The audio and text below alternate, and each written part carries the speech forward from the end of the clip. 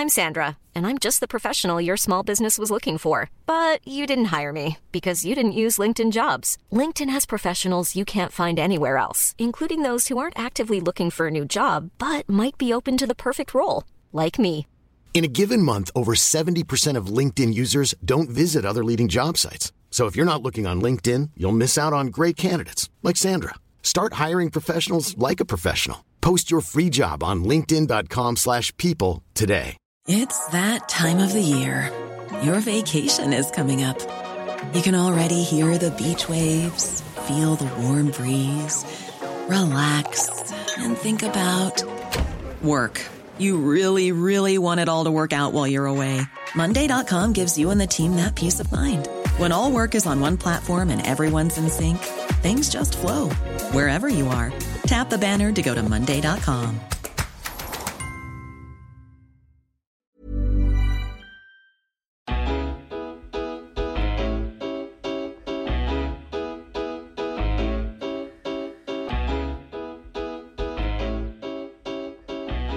Hello everyone, welcome to the next episode, the new episode of the Riker Report.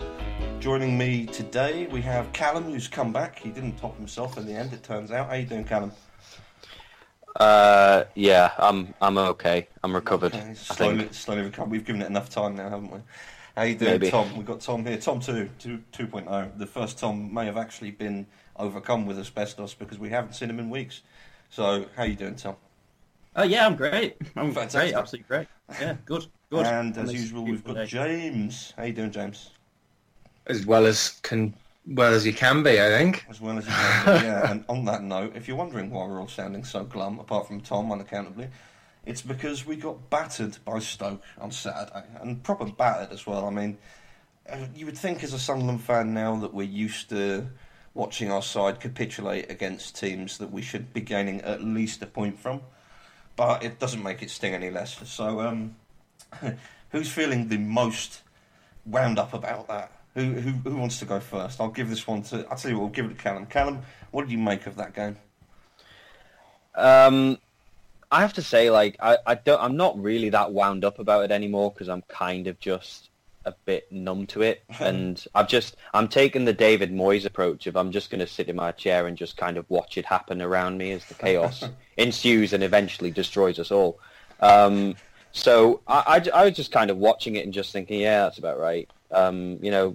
Peter Crouch kind of dominating us as he does in most games he plays against us, where we've just got no answer to him. The first kind of 10 minutes, 15 minutes, he was just peeling off onto the centre back, onto the fullbacks, and it was happening at free kicks in open play, and he was getting a few chances, bringing some balls down, and it was kind of it was coming. The first goal was just coming all day long, and then when it happened, I mean, I have to say it's a very nice touch. It's it's a decent shot and everything, but it's just we give the ball away in our own half, and we've done that so often this season. A lot of the goals against Burnley, against Swansea, the games where we've kind of shot ourselves in the foot have been, giving the ball away, not being tight enough to men, not communicating. It was just all around just a really sort of tepid, disgraceful display, really, where there were very few people to come out of it with credit. I think Defoe gets credit. Larson runs a lot; he always will. Other than that, I'm kind of struggling, and it just kind of shows the limitations not only of the players on the pitch but also of the manager. He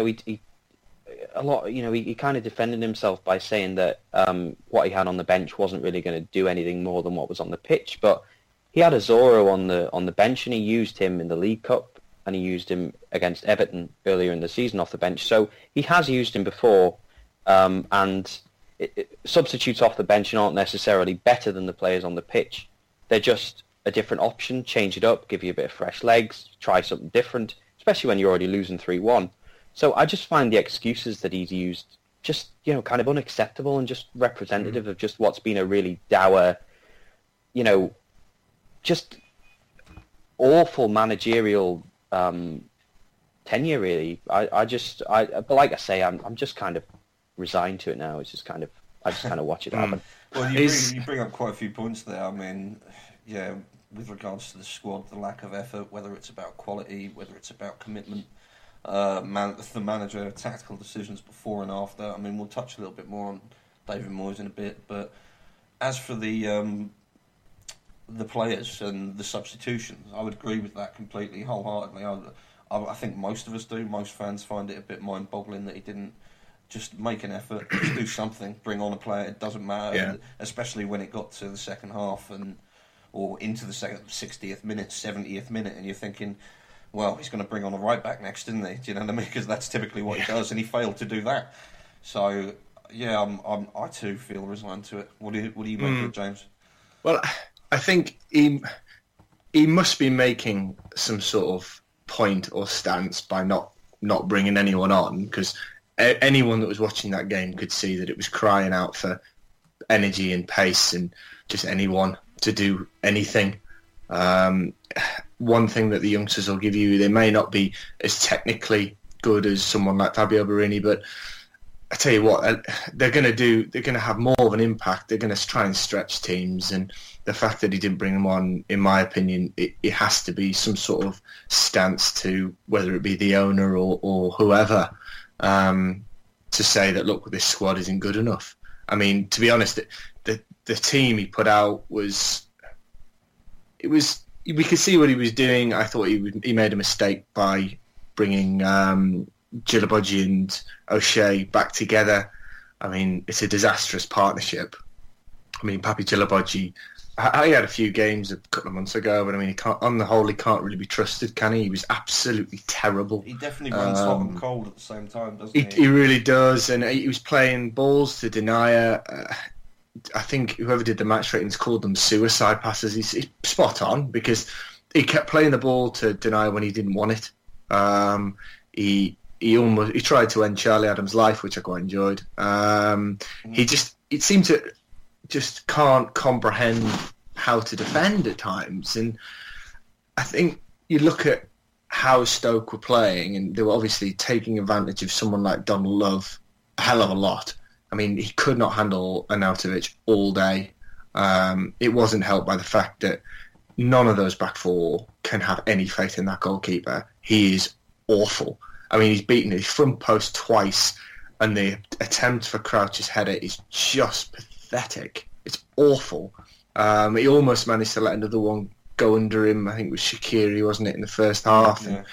I think it's the second goal is a good goal by Stoke. Let's. I mean, sometimes you've got to hold your hands up and say it was a lovely piece of play, but I'd still expect Vito Mannone not to be beaten at his near post, and he was. It was just too easy for them. It was too easy all over the bloody park, wasn't it? I mean, we've heard it said about Vito that he needs a run of games in order to get into a flow where he's actually a capable goalkeeper, but to be honest with you, he's had quite a bit of a run now, hasn't he? And he's not making any fewer mistakes, which is a bit of a well, it's not a bit of a concern; it's a massive concern.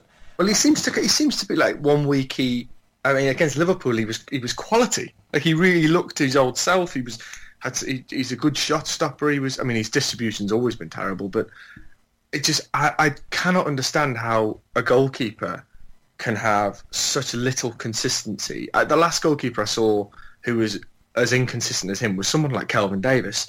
Honestly, he puts that kind of fear into me, having him between the sticks. I think it's a mentality issue, though, as it is with quite a lot of players. I mean, we all know that Vito Mannone is a capable goalkeeper. We all know that he has rescued us on several occasions. He's helped us get to a cup final, so we know that the ability is there. It's just a case of he doesn't just make one mistake or have a bit of a wobbly 5 minutes. He has a wobbly game or 2 games. You know what I mean? Like if you're a goalkeeper and you have a wobbly 90 minutes, that's just disaster. That's like you will lose that game if you are the goalkeeper and you have a wobbly 90 minutes. You know, there are the better goalkeepers. They'll make one mistake every season or 2 seasons. You know, and even the average goalkeepers will make a mistake in a game and gather themselves. You know, and just do the simple things and really kind of compose themselves.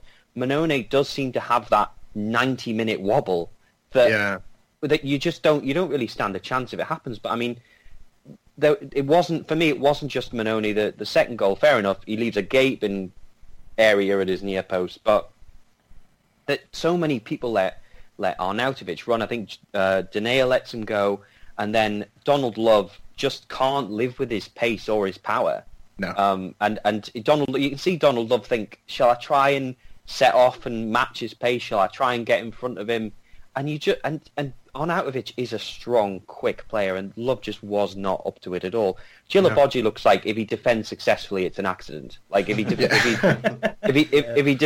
he manages to make a decent tackle or a header, or to actually do some composed defending, it's all kind of he just kind of throws himself at stuff, and if he gets it, great, and if he doesn't, he might have like a decent tackle, like a decent number of tackles completed a game, but that's because he literally goes for everything, like absolutely everything. He does. And so you're gonna win more tackles if you go for everything, but you're also gonna miss a lot more. Well, the thing about Papi, I will say on that note, is like, is it possible that there are several mental factors involved when you consider that he's very recent, he's very new to the club, sort of thing. He was obviously sold, like apparently everyone was. He was sold a future that isn't quite as rosy as was actually given to him. Is it possible, considering it's the January transfer window, that his head's turned? Maybe he's thinking, look, do I really want to be a part of this? No one would want him. No one would want him. No, this is it. I agree. No one would want him. I'm not saying that he's like someone's going to come in for him and take him, or that someone's turned his head. But I'm saying, is he now looking at? I mean, has he ever been in a relegation battle? Has he ever been under this sort of pressure? And now he's sitting. When you consider as well that he didn't make it into his national squad, which was quite damning, and I imagine that's quite damning for him personally as well. I don't know. It seemed to me like for a while we were building up Djilabodji, and we were saying, we've got a really good defender here, really good centre back, bargain not bargain at 8 million, but certainly a good centre back. And I find it incredible that someone can go from having those sort of performances, particularly a centre back, from having a fantastic performance for 2-3 games, and then being as completely anonymous and hapless as he was against Stoke. Now, that was the issue. He only had 2-3 games. Before that, he was an absolute joke, and he's gone back to being an absolute joke. It's typical. Isn't it?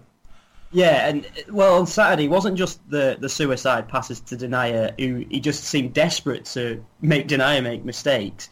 Then, he can't tackle, he can't read a game, and then what pretty much summed him up, where he tried to shepherd the ball out, completely just stopped looking. And then Shaqiri's nipped in behind it. That could have been like 4-0. It was awful, that. He's just a dreadful footballer. And he cost 8 million quid. It's just typical, isn't it? It's a Sunderland signing all over. Quickly back to Donald Love, because I did feel sorry for the lad, because I think he's been decent in recent weeks. But I think we could all see within 10 minutes, 5 minutes of that game, they were, let's get it, Donald Love. He's not the most physical. He's not the quickest either. And Arnautovic bullied him. Now, David Moyes, to me, has to, regardless if he's got no depth or anything or whatever, he needs to change that round, whether that be bringing Love back into the centre of midfield and putting Denayer at right back just to cope with that aerial presence. But the fact he didn't do anything there, I thought was shocking, because it was so evident that was going to be a problem for us all afternoon. We essentially left the poor lad hung out to dry there. Yeah. It's like their tactic all game was to just lump it at him, and then by half-time it's done. So not even at 1-0, not even 1-0 did Moyes think, oh, hang on, this is not working. We'll do what we did against Burnley. We'll put Denayer back into the defence, and we'll put Love with Rodwell. And I know we didn't win against Burnley, but a 0-0 is better than 3-0 in 30 minutes. There's no thinking. Thinking behind these decisions. Before the match, I mean, we had a little make your case on the site, and I was an advocate for putting Denayer in midfield, despite his great game at Burnley. And the reason for that was I was utterly convinced, that Djilabodji, coupled with the old head of John O'Shea, would be able to handle whatever Stoke could throw at us. Because I was that. What's the word I'm looking for? I just did not expect anything like that. that level of defending was absolutely shocking. And I was left sitting there going, God, I'm so wrong. Do you know what I mean? It hasn't even strengthened the midfield like I thought it would. To be fair, he had an off game anyway. I mean, yeah, playing him out of position in midfield, so that might be it. Maybe he did really enjoy his time as centre-back and thought, yeah, I belong here. But, yeah, I thought it was absolutely crazy. That second goal in particular drove me insane. Because it's they said they were really bigging it up. Like, it's a fantastic goal, little 1-2, 1-2. So I agree, sort of, but this might as well be a training ground. And those might as well be dummies that you're moving around. Because they were like statues. Well, they are. Yeah, they were like statues, weren't they? So it's like you would expect anyone in the Premier League, anyone worthy of being in the Premier League, to be able to do a 1-2, 1-2 between statues and dummies, because they didn't move. They were rooted to the spot. Like, what's happening? Oh no, it's in the back of the net. You know, it was just shambles. The thing with Denayer is, I mean, he's not a midfielder. He traditionally is a centre half, but that he has to be able to pass the ball better. As a professional footballer, you've got to be able to pass the ball 5 yards. He gave the ball away in the run up to all three of Stoke's goals. I mean, I think that's unforgivable, really. We can bail him out saying that Papi, gave him suicide passes all day, but he still gave the ball away in very, very easy situations. The whole midfield three, to be honest, we all had a go at Seb Larsson, didn't we, last week? Mm-hmm. I mean, he did what he usually does. He runs around, did absolutely nothing other than that. I mean, at least he seemed to care. I mean, Jack Rodwell, I mean, you know what I think of him. And that chance, it was quite like Leicester last season, wasn't it? When you thought when it fell to him, you thought, is this it? Is this when Jack Rodwell finally, is this his time to shine? And it almost hit the fucking corner flag, I think. It's never going to happen. We should just stop thinking it's going to happen. He's had his chances. This is not happening.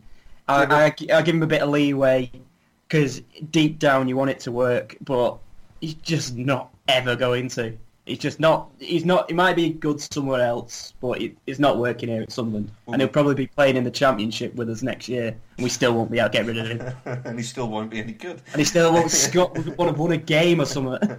But yeah, we've got some questions on Twitter as usual, talking about players that we think are terrible. We definitely thought Borini was terrible, and he just hasn't looked even a shadow of what he was, which was never He was never pulling up trees in the league, do you know what I mean? And he doesn't even look like he can be bothered anymore.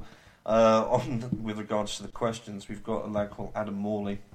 Do we cash in on Borini and buy players? Now, we all had a little laugh when we arranged this question because there's no way that we'd get anything for Borini. But certainly to bring up the idea of cashing in on him, what would you say about that, Callum?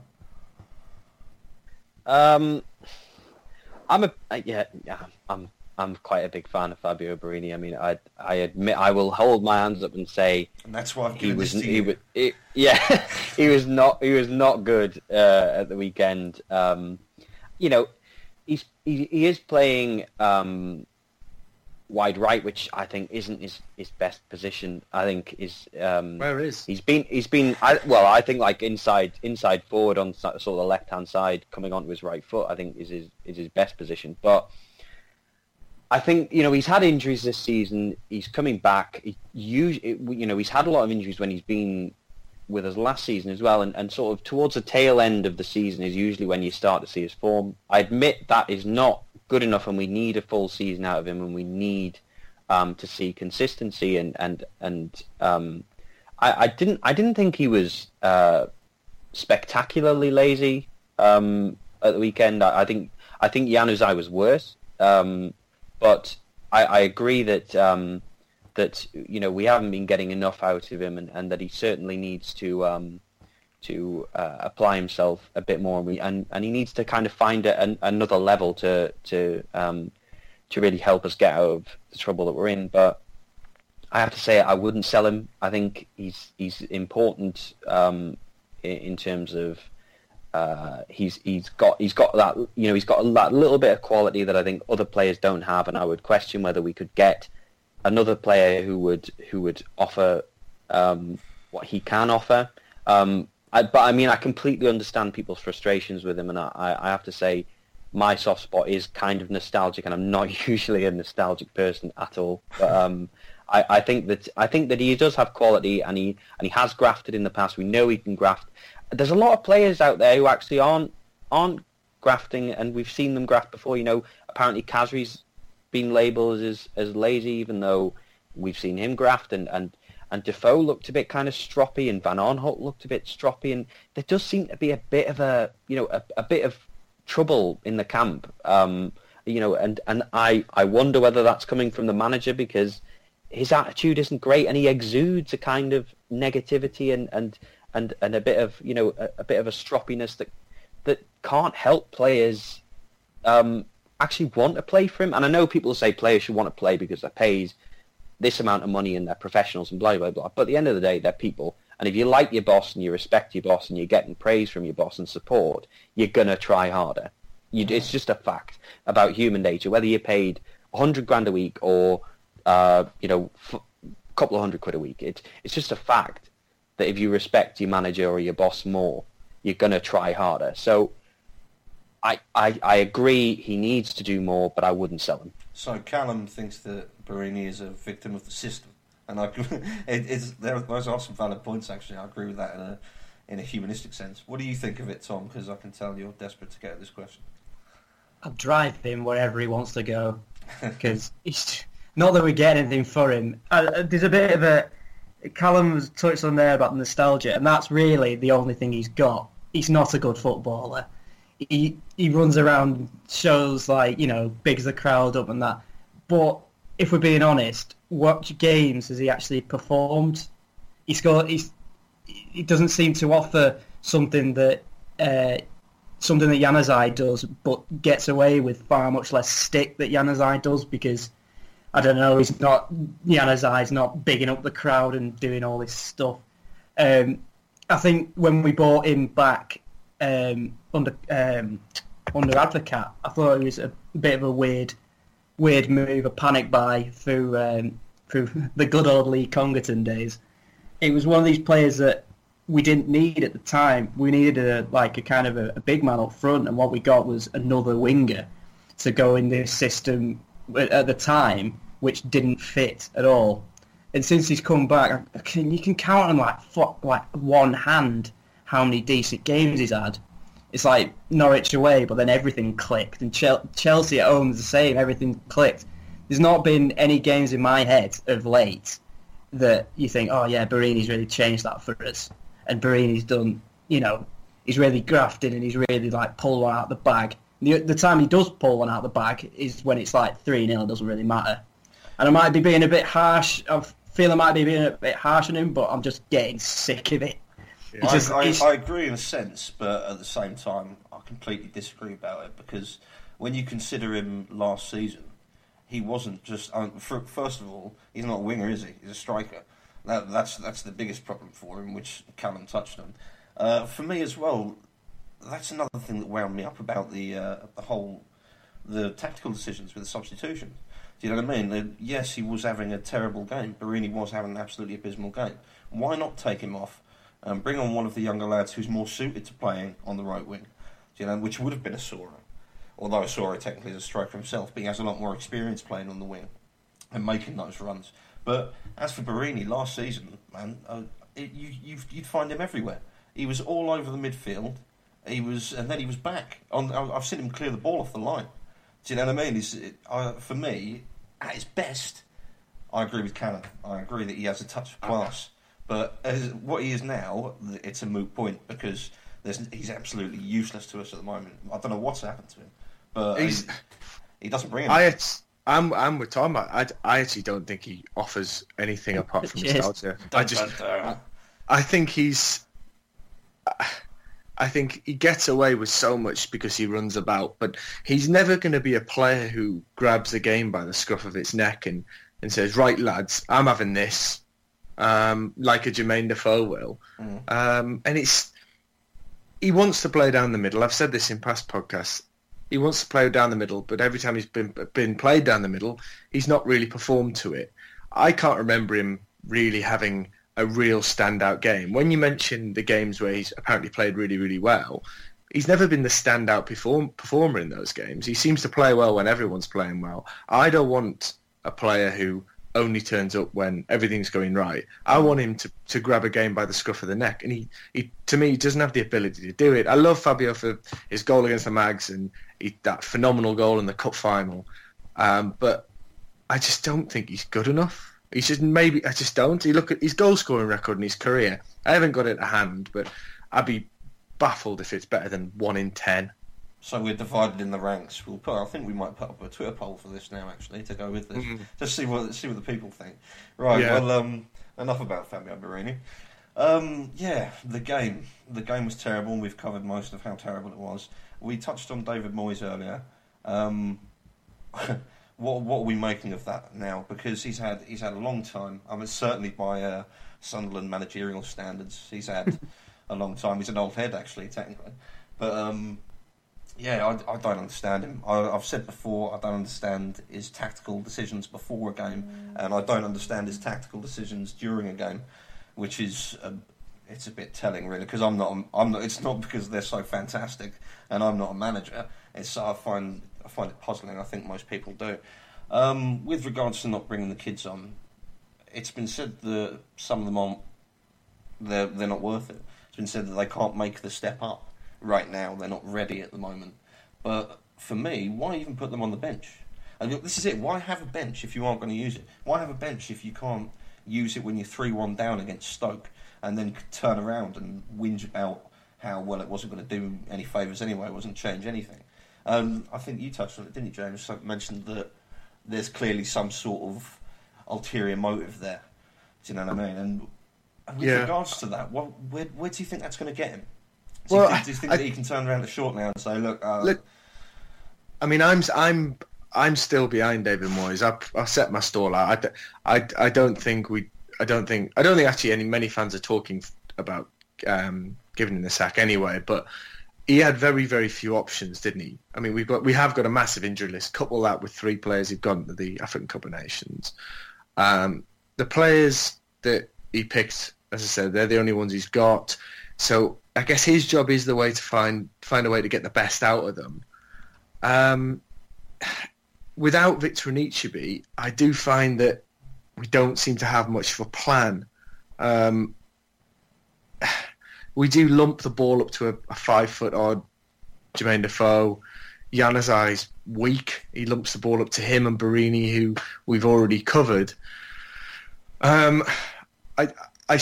He's running. He is running out of time, and a lot of fans will be losing patience with him. But I think we do have to sympathise with the fact that he doesn't have very many options here. It's not like he has. You looked at Stoke's bench at the weekend, and there was a lot of Premier League experience there. I mean, they had Afellay on the bench. I mean, didn't he come through Barcelona's academy or something? I mean, you look at our bench, and it's just a bunch of kids, and you have to sympathise with him because no, you don't. You don't. Sorry, you don't. You do because how this on the commentaries, you have to feel sorry for. You forget that at the beginning of the season, he had a full strength squad, and it was still no plan. There was still no plan.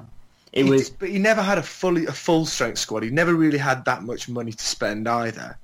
I think like people are saying, oh well, he spent 13 million on Ndong. We know he didn't spend 13 million. Only spent a couple of million. He's probably barely spent £5 to £10 million on a team that was desperate. No, but that's the same situation that previous managers have been in with limited funds and with we know that in previous years we haven't spent money up front. We're still paying. They've for other never players. had this injury crisis. They've never had 11. Well, yeah, but how do we? 16 players there. A lot of these injury crises, a lot of these injury problems happen. They are muscular injuries, hamstring injuries. A few of them aren't. 4 through to knee injuries, which that is just sod's law. But how do we know that some of his training and fitness regimes aren't causing some of these problems? This is my issue. There's an assumption or kind of an idea that David Moyes is not responsible for anything at all. And of course he is responsible. If I'm employed by someone and they change a circumstance or they change my targets or they ask me to do something impossible, I can either say, well, I'm not doing that, I'm going, or I can get on with it. If I'm collecting a wage, and instead what he's doing is he's huffing, and he's from day one he's been cultivating this idea that any success that he gets is great, but if anything goes wrong, it's not his fault. I do agree. I do think that you make a lot of good points, and he has made errors. I just think we should afford him a little bit more time, just because he has been given duff hand, in my opinion. But he's signed 2 African players for the most spend. I know you're saying it's not spend right now, but we are going to spend that money eventually. So he signed 2 African players in an African Cup of Nations year when we've already got a small squad. Now, for me, no one's talking about that. And fair enough, Djilobodji hasn't gone, but we already had Kone, we already had Khazri, and then he signed Ndong and Djilobodji.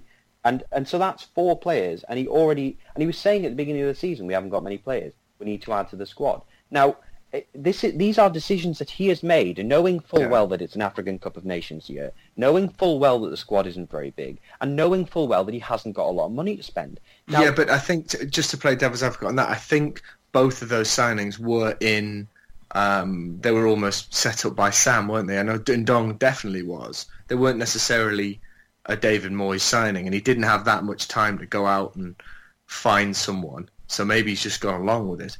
Well, fine. But if he doesn't want the responsibility on his head, he can leave and he can stop collecting his wage. If he's here and he is the manager, he is picking the players, he is ultimately signing the players. I'm going to blame him for it. I'm not going to say, oh well, we'll just blame Sam, or we'll blame Dick Advocate, or we'll blame Lee Congerton or Paolo Di Canio. If he is collecting the wage, I expect him to get on with it and to not moan and to not be negative and not try to play games with the owner to get more money and use young players on the bench, destroying their confidence to try and achieve it. I do agree there. Let's continue. And we hear today that he's refusing to loan out a young player now because the squad's so small, but he won't play them even in the cup. It's ridiculous. Well, on that note, I mean, let's take both of your opinions into account there and say, let's say if he has to go, then when? Because I mean, James is saying, well, he needs a bit more time. You've got to consider that it's now the January transfer window, and we're not going to get, if he doesn't go now, then whoever replaces him won't have an opportunity to make any kind of impact or their own imprint on the squad. So if he does need to go, how much time do we give him? If we do have to give him time, how much time does he get? Does he get until the end of the season? At which point we'll probably, at this rate, we will be relegated. And then who better to have in the Championship as a manager than someone like him? I don't know. It's definitely a hot topic. I do blame him for certain things, and I agree with Callum in the sense that he's accepted the job. But basically, he was given the task. People are saying, he was lied to. He was lied to by such and such. He was lied to by Ellis Short. Doesn't matter. That makes him either naive or stupid. Either way, that's his responsibility. Do you know what I mean? Because if he sat there knowing, and when you consider that he's spoken to Sam Allardyce beforehand, supposedly, can you even imagine what Sam Allardyce had to say about it? Do you think he turned around and said, "Oh yeah, get in there, Moisey, because you got loads of money, the owner's wicked. Do you know what I mean? It's fantastic. It's a great place to be." I doubt he said that. That's a very good point. Obviously, these managers are clearly friends in real life. Like I say, in real life, it's not Football Manager. Sorry. Yeah, they clearly talk all the time. I'm sure Allardyce had clearly told him, "Oh, it's a great club to go and manage, but beware. There's these things. It's like they've not got much money. There's issues with some of the players. Some of them want to leave. Blah blah. You're not going to get these loan players back. So it's like you said, he's not gone, oh yeah, it's mint, mate, it's so much money everywhere, and it's like those Chinese teams just dishing out money, and you win every week. Short Scrooge McDuck, do you know what I mean? Just dishing out. I've seen him literally dive into gold coins. But he's taken the job with 6 weeks before the end of the transfer window. It's like he signed the contract And Ellis Shorter said to him, "Oh, by the way, transfer window closes on the 31st of August." And as though he has no idea that that's how long he's got. As though like it's news to him that he's not going to have very long to bring in his players. And he even tries to blame the fact that Jermaine Lens is off in Turkey on the fact that other people have told him about what his attitude's like. He said, "Oh well, I had to base it on what other people were saying about Lens." All right, yeah, David, don't base it on the fact that for the first 3 games of the season he was our best player. Like, don't base it on that. Obviously, base it on other people telling you what to do. He's just constantly dodging responsibility while ironically saying that the players need to take responsibility. He refuses to fail with them and just pushes them under the bus whenever they lose or whenever they capitulate. And a manager who refuses to fail with his team is not going to have the team's full support because he's just hanging them out to dry every time. And also, he must have loads of mates in the media because now it's a case of he's always like, "Oh, poor old David Moyes," and like Chris Sutton on BT or BBC or one of the two, he's saying, "Oh, he should just go. He should get out there as quick as possible and just forget this ever happened." And it's just like, do any of you watch football? It's like it's not how this works. He took the job. You have to see it through, and don't just keep moaning about it. He was moaning in August. We'd only played 2 games. He said, "All right, we're going down." And it's just like, what do you want to hear from your manager about that? Under Allardyce, it was more of a case of, we're all in this together. And if we go down, we go down together. Not, if we go down, it's their fault. And it's just like, there's nothing I could do. I mean, and then you have Sutton saying, "Oh, yeah, you should just get off." Just like, right, okay, mate. Let's be honest, Chris Sutton's just an absolute bellend. Listening to him on the radio, he was on 606, and he just, how dare that man sit there and criticise Sunderland fans for, in inverted commas, leaving early. I think Jason Mohammed as well, the host, he was saying Sunderland fans are leaving after 20-odd minutes. What a load of rubbish. These lads, they sit there, they get paid to travel up and down the country, stay in 5-star hotels to watch that. We all pay to watch that. We pay to watch that absolute drivel. And we've been stuffed with it season after season after season, constant capitulations. How dare he have a go at Sunderland fans saying, they're leaving early? West Ham the other week, the stadium was bloody empty after half an hour, but no one mentioned that because they're in bloody London. Yet Sunderland fans leave because yet again they see another capitulation, and the media seem to just jump on it. It drives me wild. Ran over there. There was since you brought it up, let's discuss the idea of leaving early, fans leaving early. Obviously, I think we brought it up before. We brought it up a couple of months ago now, but different times. You know what I mean? Things have obviously steadily gotten worse since then, with a few bright beacons of hope that are quickly snuffed out every now and then, every other week. So, what do we make of this? What do you think about fans leaving early, Tom? Sorry. Do you think they should do it? Do you think they should be allowed to do it? Do you think anyone has the right to challenge them on it? I personally don't do it. I've only walked out of 2 games in my life. But when it's like, when we're getting walloped to like half time, then I can't really blame anyone for doing that. What annoys me more is when we're winning. We're winning David Moyes even said that it was a bit of a dodgy ground for him to start treading on now, calling out fans. But like for instance, when we were winning 1-0 against Watford back in December, and it should be because we don't win often. You'd think everyone would stay to enjoy this moment. And we're hanging on at 1-0. You think because everyone's a bit on edge. You think, the stadium should be packed. It should get the boys over the line. But then you look around, and there must have been about 18,000 people left in that ground when we won 1-0. So the players are turning around clapping. There's no bugger there. I mean, don't get me wrong. I have no issue with them walking out against Stoke or Aston Villa or Arsenal, or I don't know, we could just name every single team. Every team. Going to be here all night. Yeah, or Notts County or Northampton. But it's just, I don't have a problem with that, but it does look bad on the telly. And for some reason, the media narrative is now Sunderland never. It's essentially what they're saying is Sunderland fans never stick behind their team, and it's like apart from because no other team in the league, none of their fans leave early at all. I mean, you touched on West Ham, but I've seen you go to Swansea getting smashed at home. They've all gone home. It's just what football fans do. It is. It's completely normal. In no way are Sunderland fans any different. It's absolute rubbish. BBC are right on it all the time as well. I would in no way criticise the fans. I think the fact that they turn up week in, week out to watch what's genuinely a pretty crap football team is just absolutely outstanding. To be honest, I think David Moyes is a bit naive even mentioning it. He should really just, at any moment like that, if someone asks him a question about fans leaving early, just praise them and then move on. You don't want to get into that Gus Poyet situation where, because Gus criticised the fans a couple of times, didn't he?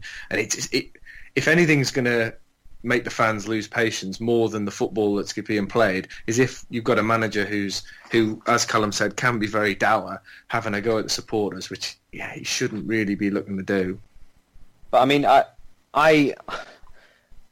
for me, when I go to a football match, it's kind of that's my day. Do you know what I mean? That's what I'm doing that day. So I don't really care about leaving early and getting public transport and because or sitting in traffic, because it's just one of those things. Part of you going to a football match, it's busy, it's crowded, so it's gonna you're gonna have to wait. And I don't understand people who sort of go and then think, oh well, I tell you what, I'm gonna win here because I'm gonna be the first one away. I just that's a bit weird. But if there's people with like I've said before on the podcast, like you said, we mentioned it. If there's people with young kids, or if they've got to be somewhere, then they've got to be somewhere. And if the performance is as ridiculous as it was, then people are well within their rights to go, and people are obviously well within their rights to go whenever they want. But and to be honest, I sit around some rather irritating people, so it can be quite a cathartic experience when people leave early for me. But at the same time, obviously, it doesn't look good. The people in the media latch onto it because it means they don't have to really talk about the game that much. They can talk about something else, and because they haven't really watched the game. You hear them saying, "Oh, you watched this game, didn't you?" But they're all watching 8 games. They're not going to have any real spectacular insight into it. It's a very good point. I just I just think it's something for the media to talk about. It's a controversial subject. It will generate conversation and a bit of debate. And I just think it's a bit of a nothing subject. I think it detracts from the performance on the pitch, and I think David Moyes should have said, the fans have shown up, the fans have paid their money. Our guy, those guys on the pitch are paid money to be here, and we didn't show up today, and that's what he should have said. Not, let's not criticise the fans here. We're paid to do a job, and we haven't done it. That's what a normal human who is capable of feeling emotion would say. But David Moyes instead he just latches onto these questions and doesn't think about it. The press officer at Sunderland must hate his job right now. They must hate their job. So does Moyes by the looks of it. Yeah, well. Don't we all? Don't we all? Don't we all, exactly. No one loves it. Well, on that note, we've got, obviously, we're playing Burnley on Tuesday, but we're not going to touch too much on that. We're just going to hope for the best, really, I suppose. Moving on to the league, though, we're obviously against West Brom next Saturday. So, I mean, how are we feeling about that? What do you think about West Brom, James? After that display on Saturday against Stoke, what do you think we're going to make of all this? Well, I'm one of the more positive ones. I do think it'd be quite Sunderland to go and this usually after they've capitulated, they'll come back and they'll put on a battling performance, and we'll probably go and get a point or something. But West Brom is a tough place to go this season, isn't it? It's not the same as it was last year. I mean, they've got some really, really good players. They've just bid 10 million for Jake Livermore as well, so they've obviously got some money to spend. There's a bit of a feel-good factor going on there. I mean, they got hammered by Spurs at the weekend, but the way Spurs are playing, that's not a massive surprise, is it? They've got, Dele Alli and Kane completely on fire. As long as Moyes learns from the weekend, I'll be happy. He can't play O'Shea and Djilabodji at centre half. They don't work as a pair. Whether or not he brings Donald Love into midfield like he did against Burnley, it'd be interesting. I was going to say I'd like to see the kids play. I'd like to see, a Soro or whoever come in for someone like Fabio Borini, whether he will or not. Who knows? Victor Anichebe, if we can get him back, obviously playing against his old club and a club that he didn't exactly do very well at, that could be invaluable, really. That's a good point. I mean, for my part, I would say that we're certainly, if we were to bring on, if David Moyes was to bring on the youth, that would give everyone a bit of hope, wouldn't it? A little injection of hope and possibility that obviously the Sunderland fans are currently lacking. Do you know what I mean? Like, even if, just make the effort. Just put, even if you're going to put, why not try? Why not try starting one of these young lads instead of sitting there and thinking, oh well, I might bring them on with 70 minutes to go or with 70 minutes gone because they might change the game, and then turn around and saying that actually they won't change anything, so I'll just leave them on the bench. Why not try starting? Do you know what I mean? Start a Soro instead of Borini. Use that as his punishment for his terrible form. Start Soro instead of Borini. Give him 20 minutes. And then use... Because this is the point. How many times has David Moyes now gone entire games without making substitutions? I mean, really, of the substitutions that he has available to him, how many he's even made? I have to look that up. But I'm sure it's a pathetically, staggeringly small amount. And people say we've got a weak squad and a weak bench. But at the end of the day, it's all about physics, isn't it? It's tired legs.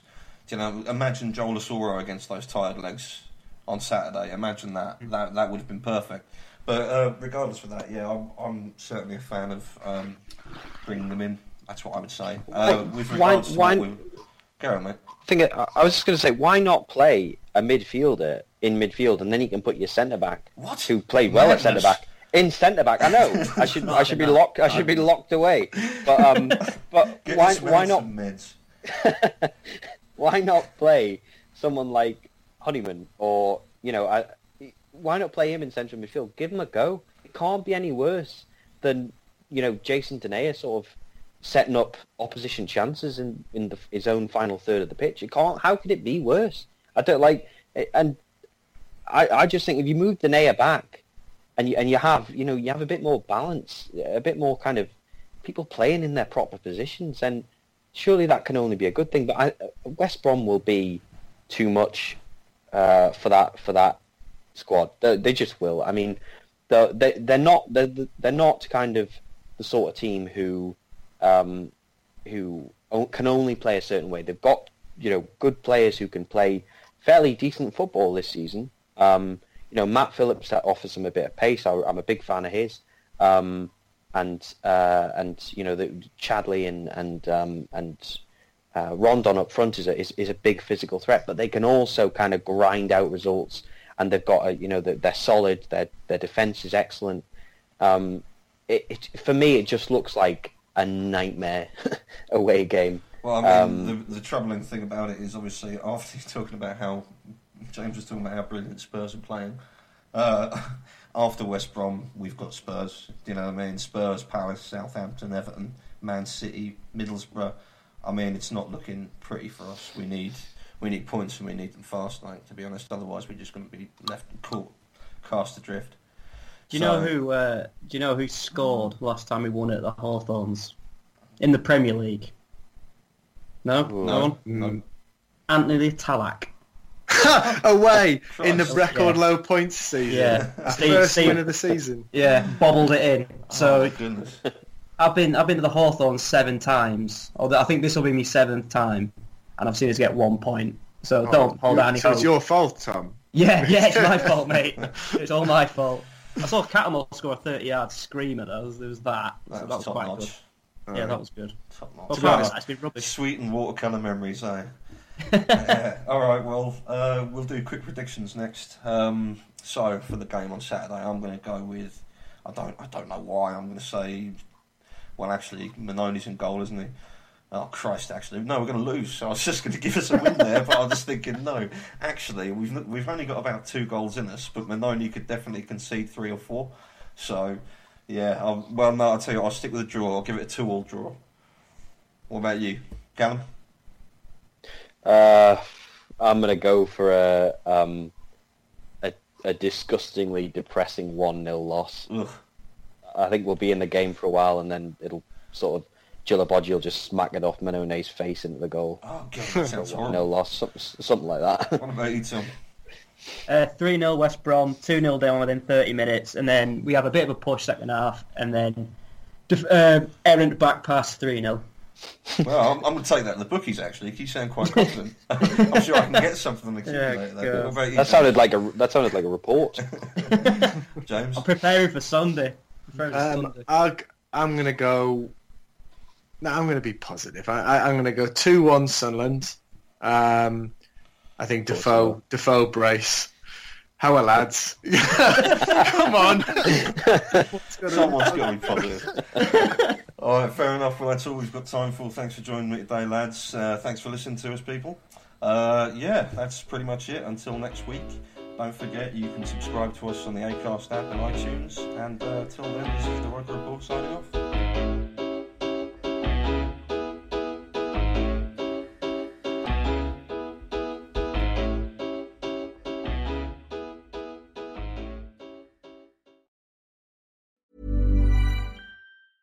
A lot can happen in 3 years, like a chatbot may be your new best friend. But what won't change? Needing health insurance. United Healthcare Tri-Term Medical Plans, underwritten by Golden Rule Insurance Company, offer flexible, budget-friendly coverage that lasts nearly 3 years in some states. Learn more at uh1.com. Hi, I'm Daniel, founder of Pretty Litter. Cats and cat owners deserve better than any old-fashioned litter. That's why I teamed up with scientists and veterinarians to create Pretty Litter. Its innovative crystal formula has superior odor control and weighs up to 80% less than clay litter. Pretty Litter even monitors health by changing colors to help detect early signs of potential illness. It's the world's smartest kitty litter. Go to prettylitter.com and use code ACAST for 20% off your first order and a free cat toy. Terms and conditions apply. See site for details.